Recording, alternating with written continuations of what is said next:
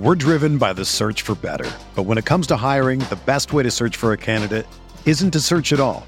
Don't search, match with Indeed. Indeed is your matching and hiring platform with over 350 million global monthly visitors, according to Indeed data, and a matching engine that helps you find quality candidates fast. Ditch the busy work. Use Indeed for scheduling, screening, and messaging so you can connect with candidates faster. Leveraging over 140 million qualifications and preferences every day, Indeed's matching engine is constantly learning from your preferences, so the more you use Indeed, the better it gets. Join more than 3.5 million businesses worldwide that use Indeed to hire great talent fast. And listeners of this show will get a $75 sponsored job credit to get your jobs more visibility at Indeed.com/Blue Wire. Just go to Indeed.com/Blue Wire right now and support our show by saying that you heard about Indeed on this podcast. That's Indeed.com/Blue Wire. Terms and conditions apply. Need to hire? You need Indeed. Kansas is undefeated. Kansas State is ranked, and Mizzou takes on Georgia this week. How are the Chiefs going to bounce back from the Colts loss? I have everything you need to know right here on the Best of Everything presented by Charlie Hustle. You are listening to KC Sports Network, the #1 podcast network for today's Kansas City sports fans. With former players from your favorite teams, informed perspectives, and former insiders, this is the place for you. KC Sports Network is proudly presented by Emprise Bank, your partner in possible.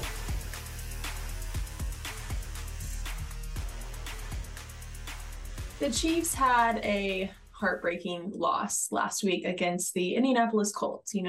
Kind of bruised up, kind of banged up, but Mike DeVito and Jeff Allen sat down on one-on-one this week to talk about the good and the bad from the game, what they can improve on, and specifically what everyone in the media wants to talk about right now, which is the little tiff between Patrick Mahomes and Eric Bieniemy. Well, there's been some issues between, is Eric Bieniemy calling the plays? Is Andy Reid calling the plays? What is the real issue there? What is that offensive coordinator quarterback position? That relationship is super important to the offense. How is that going to be impacted moving forward? Is it going to be impacted at all? And what does everyone need to know about Eric Bieniemy? And there's nothing more emotional than when you're coming off the field, right? Especially if something didn't happen the way you wanted it to happen. We saw it with New York. Quentin Williams in New York was him and his D-line coach. Getting into it. And it's not going to be the last time. So people are making a really big deal out of it. And I sometimes feel like, I don't know, the media, they want to make EB a scapegoat. And I tweeted, make up your mind. The deal was he wasn't calling plays at first. And then now when it's not going well, now he's calling plays. Yeah, isn't that how it works? At the end of the day, it doesn't matter. We just got to get the job done. We weren't very efficient running the ball. It was really bad. Missed some opportunities up front. Didn't protect as well as we should have. And special teams were a mess. The silver lining is, despite us giving up the game-winning touchdown, our defense played phenomenal, and they did a lot of good things, and we're going to be okay. And before we move on to that point, another thing I wanted to bring up too, and some people have highlighted this, but I think it's important. EB is a former player. Yeah. Right? So he's in a coach's role, but he's a former player. And being a former player, he has that player mindset. So I guarantee you, unlike a coach who could be a really good coach but has never played in the game, EB feels the same sort of passion and excitement and love and is going to experience the same highs and lows as the players are because he's been there. He knows what he's like during a game. He knows what the ups and downs feels like. And we respect that. Way more from a guy that did it rather than a guy who's never done it and has that same energy. Exactly. Like, you don't know what the hell you're talking about. Shut up. Exactly. And I'm saying that to say that's the motivation behind his energy. That's why he is so fiery, is because he's one of us. He's one of us, and he's feeling the game just like we are. And I would imagine it's different than a normal coach who's never been out on that field. So put that all in perspective. I totally agree with you. It's just not something to worry about. Again, I'd be worried if they were just ignoring each other and, walking off the field, not interacting at all. That's more of a problem than, some back and forth because you're heated. Now, back to your point, Jeff, the offensive line. This is another thing that people have brought up all week. Are you worried at all about where the offensive line is at? Well, I'm not, just from the sense that historically, just early in the year, every offensive line struggles a bit. Right. just because of the lack of training camp practices with pads. You alluded to that, and you talk about that. You're not able to do your job well, and it takes a while to mesh. But there are some concerns dealing with the competition that we have. I mean, The Bucs have one of the best, if not the best, front seven in the league. So it's going to be another test. The Colts were a really good front seven. They had a good D lineman, and we didn't do a really good job. So I think we need to come out ready to go and give Patrick some time and the ability to step up. And he's not having to run around, and receivers need to make plays. It's a collective group effort. I don't want to just put on the offensive line. Right. Offensively, everyone could have done a better job, but it's not as bad as it looked. One team that is firing on all cylinders is the Kansas Jayhawks, or at least it seems as though they are undefeated, 4-0, and going to be playing Iowa State this week at home. On Booth Review this week, they talked about the upcoming Iowa State game and how Kansas isn't ranked. And maybe that is a good thing. Maybe flying under the radar right now is kind of a good thing so that they don't get the national coverage. They aren't let down. And this could be kind of like a game for them to really set the tone for the rest of their season. I kind of wonder, and we'll get to the predictions in the Iowa State game a little bit here, but like I kind of feel like this is the perfect cocktail of where this team should be sitting right now. Of, hey, they're not ranked. They didn't get ranked. So you got the disrespect. They're not ranked. So you're not getting the national attention of being ranked.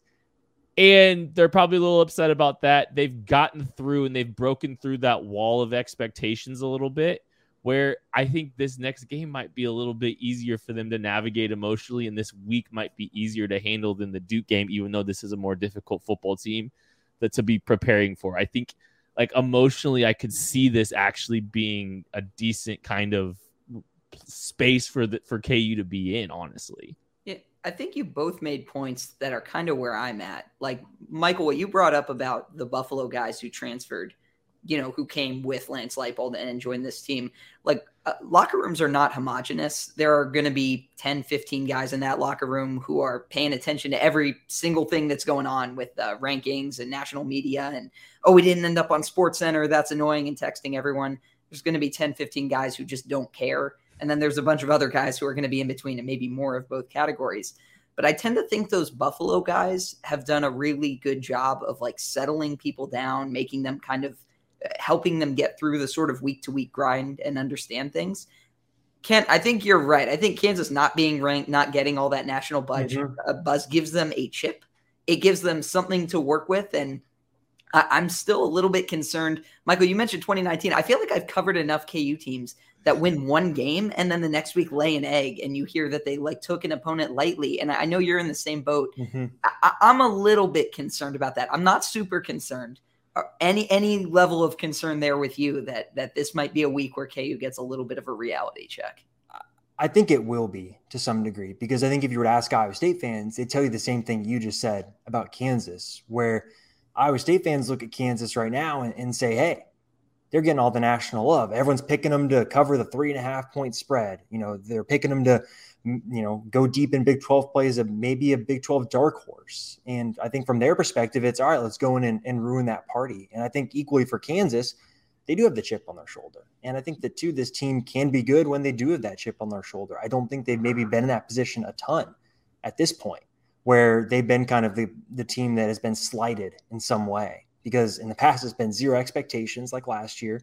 And so far this year, you're playing as house money. So it's definitely a different situation than I think they've been in any other week this season. And it makes it really interesting, because I think you do look at the leadership of the team, right? Jalen Daniels does not care about this stuff. I can tell you that pretty soundly. You think about him, the other leaders on defense, they're guys that just don't care. Like Craig Jones at Ohio State, and he understands what it's like to be ranked and in the college football playoff. And yet I don't think he's going to be too caught up about this. So I think they have the leadership to work with it, but I do still agree that this is a different spot than I think they've been in all season.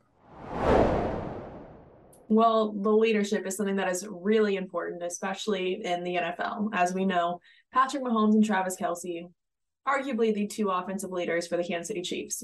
Patrick Mahomes is one of the younger ones, being quarterback. He still has that role to be a leader. And Travis Kelce, everyone knows him, everyone loves him. But the guys on Breakdown sat down this week to talk about what works in the offense, what they're seeing. And Matt Castle gives his insight into what Patrick Mahomes is thinking as a quarterback. Where are the receivers going? What is the lineman doing? Actually, super interesting. If you are really interested in the breakdown of plays, offensive and defense, check out the full show, The Breakdown, because they go through so many different plays and you can really understand what is going on in the full scheme. Okay, so they're in one of their favorite formations, right? They got Travis Kelce up top. They got 3 wide receivers down here, and so it's a combination route. And when you look at it, when you start pre-snap, you're looking at split safety, and it's 3rd and 5. But that it really kind of looks like the backside up here where Kelce and the halfback are. It's playing more like man, and they sometimes will do this. It's called a mixed coverage. They got zone to the front side. They've got man to the backside. The reason you can tell that is that Will linebacker is lined up directly over the halfback right there. And then that free safety over there up top, he's going to push over. And what we called this was 44 push with a mag backside. And if I'm getting too technical, let me know. But what he's going to do is give presence on any vertical route coming into his zone, right? So when they run this route, you're going to get a spot route by number 1 down here at the bottom. The second guy, and I think that's Juju Smith, he's going to run the in cut off of his wake. So he's going to come inside, run the in cut off his wake. And really what you're trying to do is you're trying to make that linebacker make a decision. If he gets depth on the in cut, you can throw the spot in front of him. If he overplays that spot route and commits to that, now you usually have that in cut in behind him. And to me, right now, the corner by number 3 down low is dead. Absolutely. And you'll see as this plays out here, Mahomes is going to have a chance to step up in this pocket. Do you think he should have stepped up and tried to deliver this ball in the in cut instead of trying to extend the play and get outside the pocket here? Right now, and if I'm being critical and all that stuff, and I don't like to be critical of Patrick Mahomes because he plays at such a high level, and we all know, but if I'm coaching the quarterbacks, I'm saying, hey, we've got an opportunity to step up here. And as you watch the play to develop, it will give him an opportunity to make this throw, to see the play develop. Just step up, settle your feet, because you can see that inside linebacker. That's what look at Juju Smith right here. He's wide open, but that inside linebacker commits to that underneath spot route. And that's your read right there. You're trying to read what's happening there. And when he commits, you can see that huge vacancy in the middle. He's wide open right now. And that's a conversion on 3rd down that keeps the drive going and everything else. And that was just an opportunity where, look, he's made 100, thousands of plays outside the pocket that we've all seen and been like, wow. I mean, you don't ever second guess it. But in this particular case, if you're staying within the structure of the offense, you tell him, hey, we want to step up, give it a little bit more time to develop, and throw that ball right there to Juju Smith because he doesn't have to get out of the pocket at that point. Talking about the offense and breaking it down on KC Laboratory this week, the Live Lab, they talked about Patrick Mahomes and the offensive line. Orlando Brown, he has kind of been a letdown this year. They tagged him this season with the franchise tag, and probably the best decision because he's not really living up to his expectations right now. Patrick Mahomes is being rushed in his pocket, and things are just not how we would like them to be in the offensive line. So the guys in KC Laboratory talked about that. They also talked about, again, Eric Bieniemy and Andy Reid. Is Andy Reid calling the plays? Is Eric Bieniemy calling the plays? What is actually going on in the Chiefs offense? It is insane how close to Mahomes and Ngakoue was able to get over and over again by simply doing running, just running. He ran the shape of a fish hook every single play and hit Mahomes' arm on more than one occasion as he's trying to throw the ball. Was able to sack him because Orlando Brown Jr. is having one of the most pitiful contract year performances I have ever seen. I mean, it's not good. I mean, hey, kudos to Brett Veach and company for tagging him because as it stands right now, if he would have signed the deal that they offered him, like it wouldn't look great. Like it really wouldn't look great. And he needs to have a serious turnaround here. Obviously, he would tell you that himself. He's given up way too much pressure. All the offensive line is he's given up way too much pressure. It's just one of those scenarios where you don't want to be in a situation where you've got a young tackle that you want to pay, that you want to be your franchise left tackle, and they're not performing because you look around, the draft ain't chock full of them this year. free agent market doesn't have much in the way of it either. So you're potentially looking at a trade if you are looking to try and add a guy to this group. And boy, if you're trading another set of assets after trading assets for this guy, that is just a tough pill to swallow for some people. Bad look. Real bad. Mm-hmm. Real bad look, real bad process. Orlando Brown should not sniff what he thought he was worth this offseason. Should not sniff it if he continues to play like this. And he won't. The market is it's increasingly looking like a bad choice by Orlando Brown not to take the Chiefs deal and a bullet dodged by the Chiefs in them not taking that deal. I'm not thrilled with what we've seen from Orlando Brown Jr. to this point. I am not optimistic either. Hopefully he can pull things up to, pull things together, but this has just been, it's been brutal. It's just been absolutely brutal. And like Mahomes, I think Mahomes has some of the best sense. He feels his backside extremely well. He has really good timing. He does a good job of getting the ball out before pressure beats him, even backside pressure. Boy, it was close. It was getting real close this week against the Colts. Abnormally close. And we saw it. I mean, he got his arm hit a couple times. That was too quick of a win out the backside. And Orlando Brown did not have an answer for a speed rush. It was bad. Brent Shepard throws something out, and it's kind of cheeky, but why don't the Chiefs go hurry up and let Patrick call plays? I'll be honest with you. Here's the thing. I've been clamoring for the Chiefs to play with a little bit of tempo from now, from time to time to mix things up. Literally since Mahomes' rookie year, I wrote an article his rookie year said, "Hey, you know what? If he earns a little bit of trust, try to play with a little bit of tempo. Try to go with a little bit of no huddle. Try to get just as a curveball." That is not happening if Andy Reid is your play caller. He does not do it. He does not like it. He doesn't he wants control. I'm not criticizing that. That's just what you get with Andy Reid. He wants control. He wants the sticks in his hands. He wants to be the one calling the plays. He wants to be in control of the situation. And so he's not going to relinquish play calling in any capacity. Speaking of control, the Kansas State Wildcats actually control their own destiny. They are ranked now, number 25. They made it into the top 25 in the AP poll.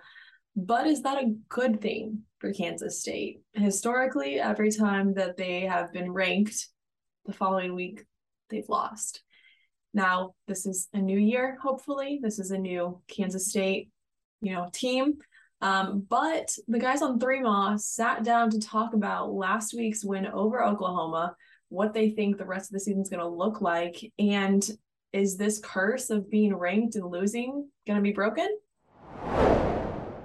Our creative names continue. Quick hitters this week. I'm going to start you out with this. More likely outcome the rest of the way. Oklahoma wins out or Oklahoma loses multiple games the rest of the season. Which is more likely for the Sooners? Lose multiple games. In this league, winning out is almost impossible, I think. Yeah, I'm going to take losing multiple games as well, John. I need to look at their schedule again. I know they got TCU this weekend, which... Yeah, I mean, honestly, if they could lose that. I still think Oklahoma's probably the best team. If you backed me in a corner and made me pick one, but I still think, yeah. Well, in the Texas game, always kind of feels like a coin flip, especially the way they played each other. So that feels like a coin flip type game on a neutral field. So I'll take multiple losses, and I'll be really interested to see what they do against TCU. And to be honest, if you're a Kansas State fan, at least for me, I want Oklahoma to win. I don't want the narrative to shift this early that, it's because Oklahoma wasn't a very good team. Yeah, I agree. So we don't need that coming into the picture. Plus you already have, one of the big things about last weekend was Texas and Oklahoma losing is they're both 0-1 now in the Big 12, and those are thought to be two of the primary contenders for getting to Arlington. So it's meaningful for Kansas State to be 1-0 out of the gate. Yeah, I mean, look, I have to take multiple losses. That's what I've been on this whole year, that Oklahoma was like a 9-3 kind of a team. So I will definitely join you guys with that too. Although, yes, I would prefer that it waits until later on in the season. K-State is ranked. Shout out to the AP Top 25 for keeping the Cats in, keeping the Jayhawks out. You know, I've always said I'm an AP man. I follow the AP poll to a T, and so I'm glad to have that vindicated this week by the Cats. AP style there. Yeah, AP style. I write AP style. I mean, anything Associated Press, I am all about it. In fact, DY, if you could get an Associated Press helmet mixed into your helmet, I really appreciate that. But K-State has been ranked in each one of Chris Klieman's 4 seasons now. They just have not stayed in the polls for very long. So how many weeks will K-State be ranked this year in total? Not consecutively here, but in total, how many weeks will K-State be ranked this year? I got to think about it. So Cole, go. I didn't read the outline. Well, I didn't know the question. Yeah. Well, while you're thinking about that, DY, let me pitch a question to John. John, has Kansas State lost each of the ensuing weeks after getting ranked? All 3 years, the previous 3? Or in 2020, I feel like they might have maybe won an additional game because they started 4-1. Yeah, right? 2020 probably not, because it was Oklahoma, then you backed it up with Tech, and then you backed it up winning at TCU, and that was when Will Howard was still playing quarterback. So they won a couple of games after that. Yeah, I think 2019 and 2021, they got ranked after 3-0 non-con starts, right? Snuck into the top 25 and then went to Oklahoma State both those years and lost those games. So, well, Kansas State is looking ahead to continue the wins. They just defeated Oklahoma, and now they are ranked, hopefully trying to break the curse of losing their next game being ranked. And the Chiefs are also looking forward to Tampa Bay this weekend, Sunday night. It has finally been decided that they will play in Tampa Bay. It is not going to be moved as previously thought due to Hurricane Ian. The damage in Tampa Bay was not as strong as further south. So the game will go on in Raymond James Stadium, and it is a big game for both teams. Now, on Outside the Trenches this week, Tucker talks about what the Chiefs really need to do to focus on to defeat Tampa Bay and Tom Brady. It is a big game. You know, it is at home, Sunday Night Football, and it's Tom Brady and arguably his last season in the NFL. We don't really know what's going to go on there, but it could be the last matchup between Mahomes and Brady. Now, what comes out of that, we don't know, but it is definitely a big game for both teams. The Chiefs bouncing back from a loss and Tampa Bay coming to defend their home territory. Now, what can the Chiefs do to go in there and come home with that win? And I think if the Chiefs go out and focus on what they can do instead of worrying about Tom Brady and what's going on over there, listen, this is probably Tom Brady's last year of football. And I think that I don't think I brought this up. That's probably why the Buccaneers might have a little bit of pressure in this game, is because this is probably his last year. And I think that could kind of play into this game, this last Patrick versus Tom type of matchup, barring a Super Bowl, because that's the only way that they would play again after this week. But I think for the Chiefs, I would find it hard for an Andy Reid coach team not to come out after that game and be very polished and be very conscious of what they are doing themselves instead of what the other team's doing. Yeah. Wait, what was the question again? Why you think the Chiefs will bounce back against the Bucs? I wanted to clarify. I had like 12 different thoughts. So I think anytime you get a loss, it definitely makes you reevaluate things. It makes film that much more difficult.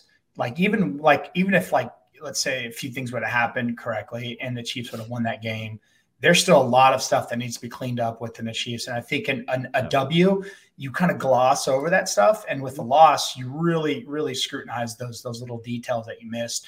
And so I think what they're going to happen is I'm hoping that they get more of an identity at running game. For such a complex route tree and passing system, their running game sucks. And they don't have a pulse in this O-line. They don't know what this O-line can do. They're asking it to do things where it's like, yeah, it's not really the best fit.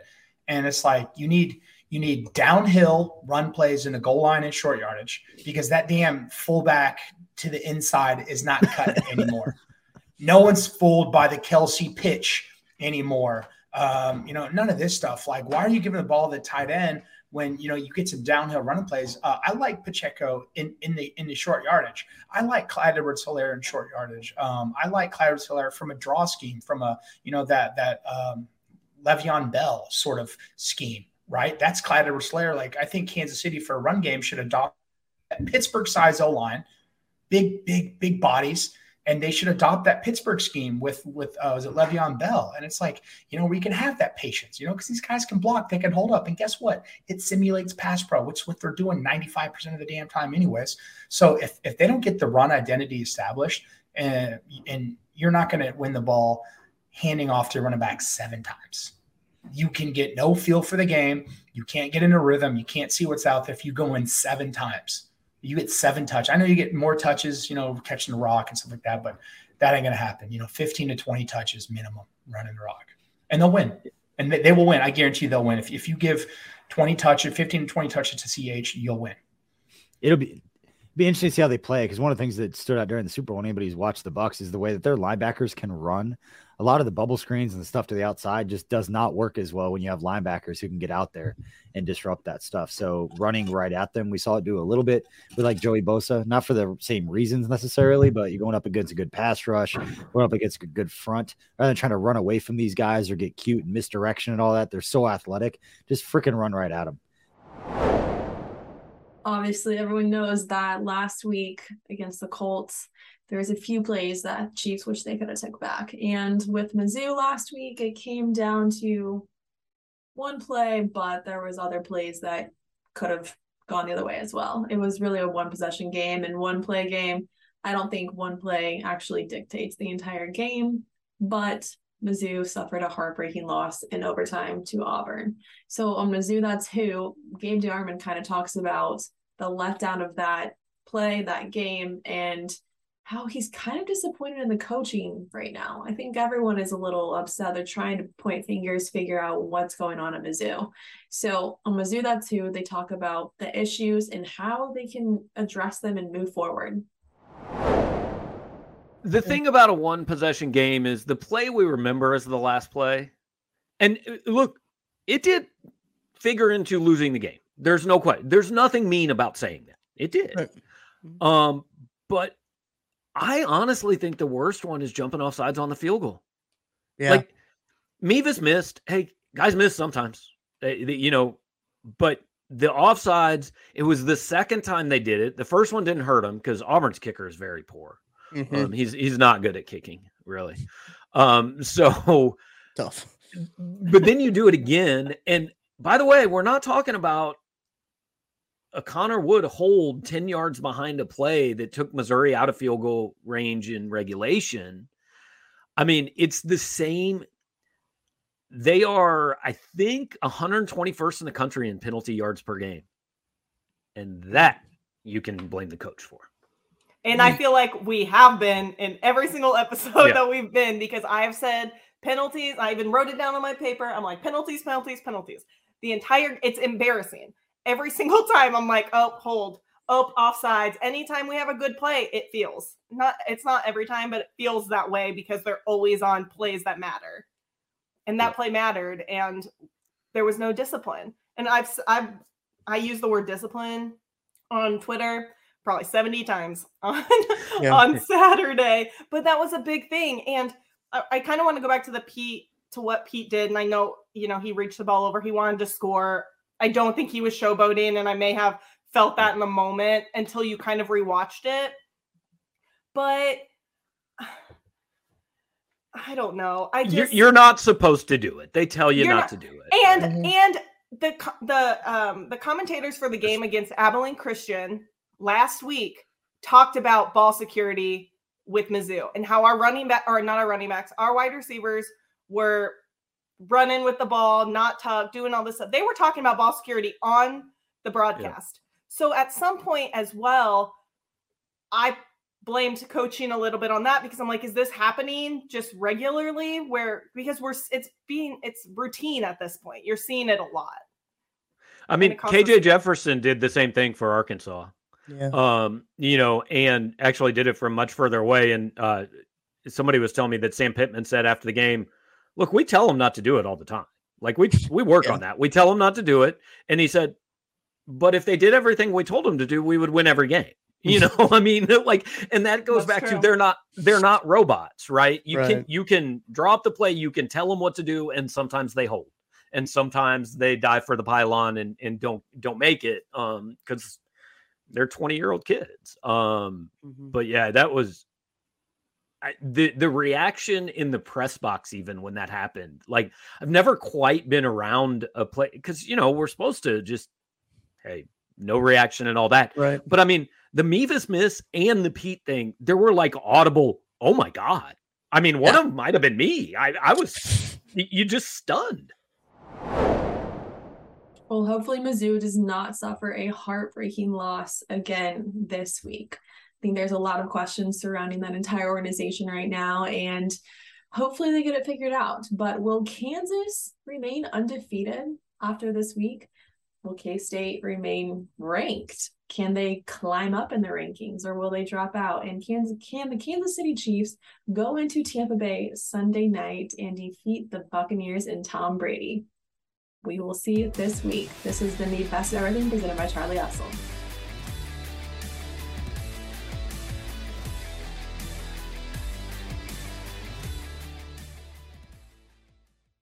Everyone is talking about magnesium. It's all you hear about. But why? What do we know about magnesium?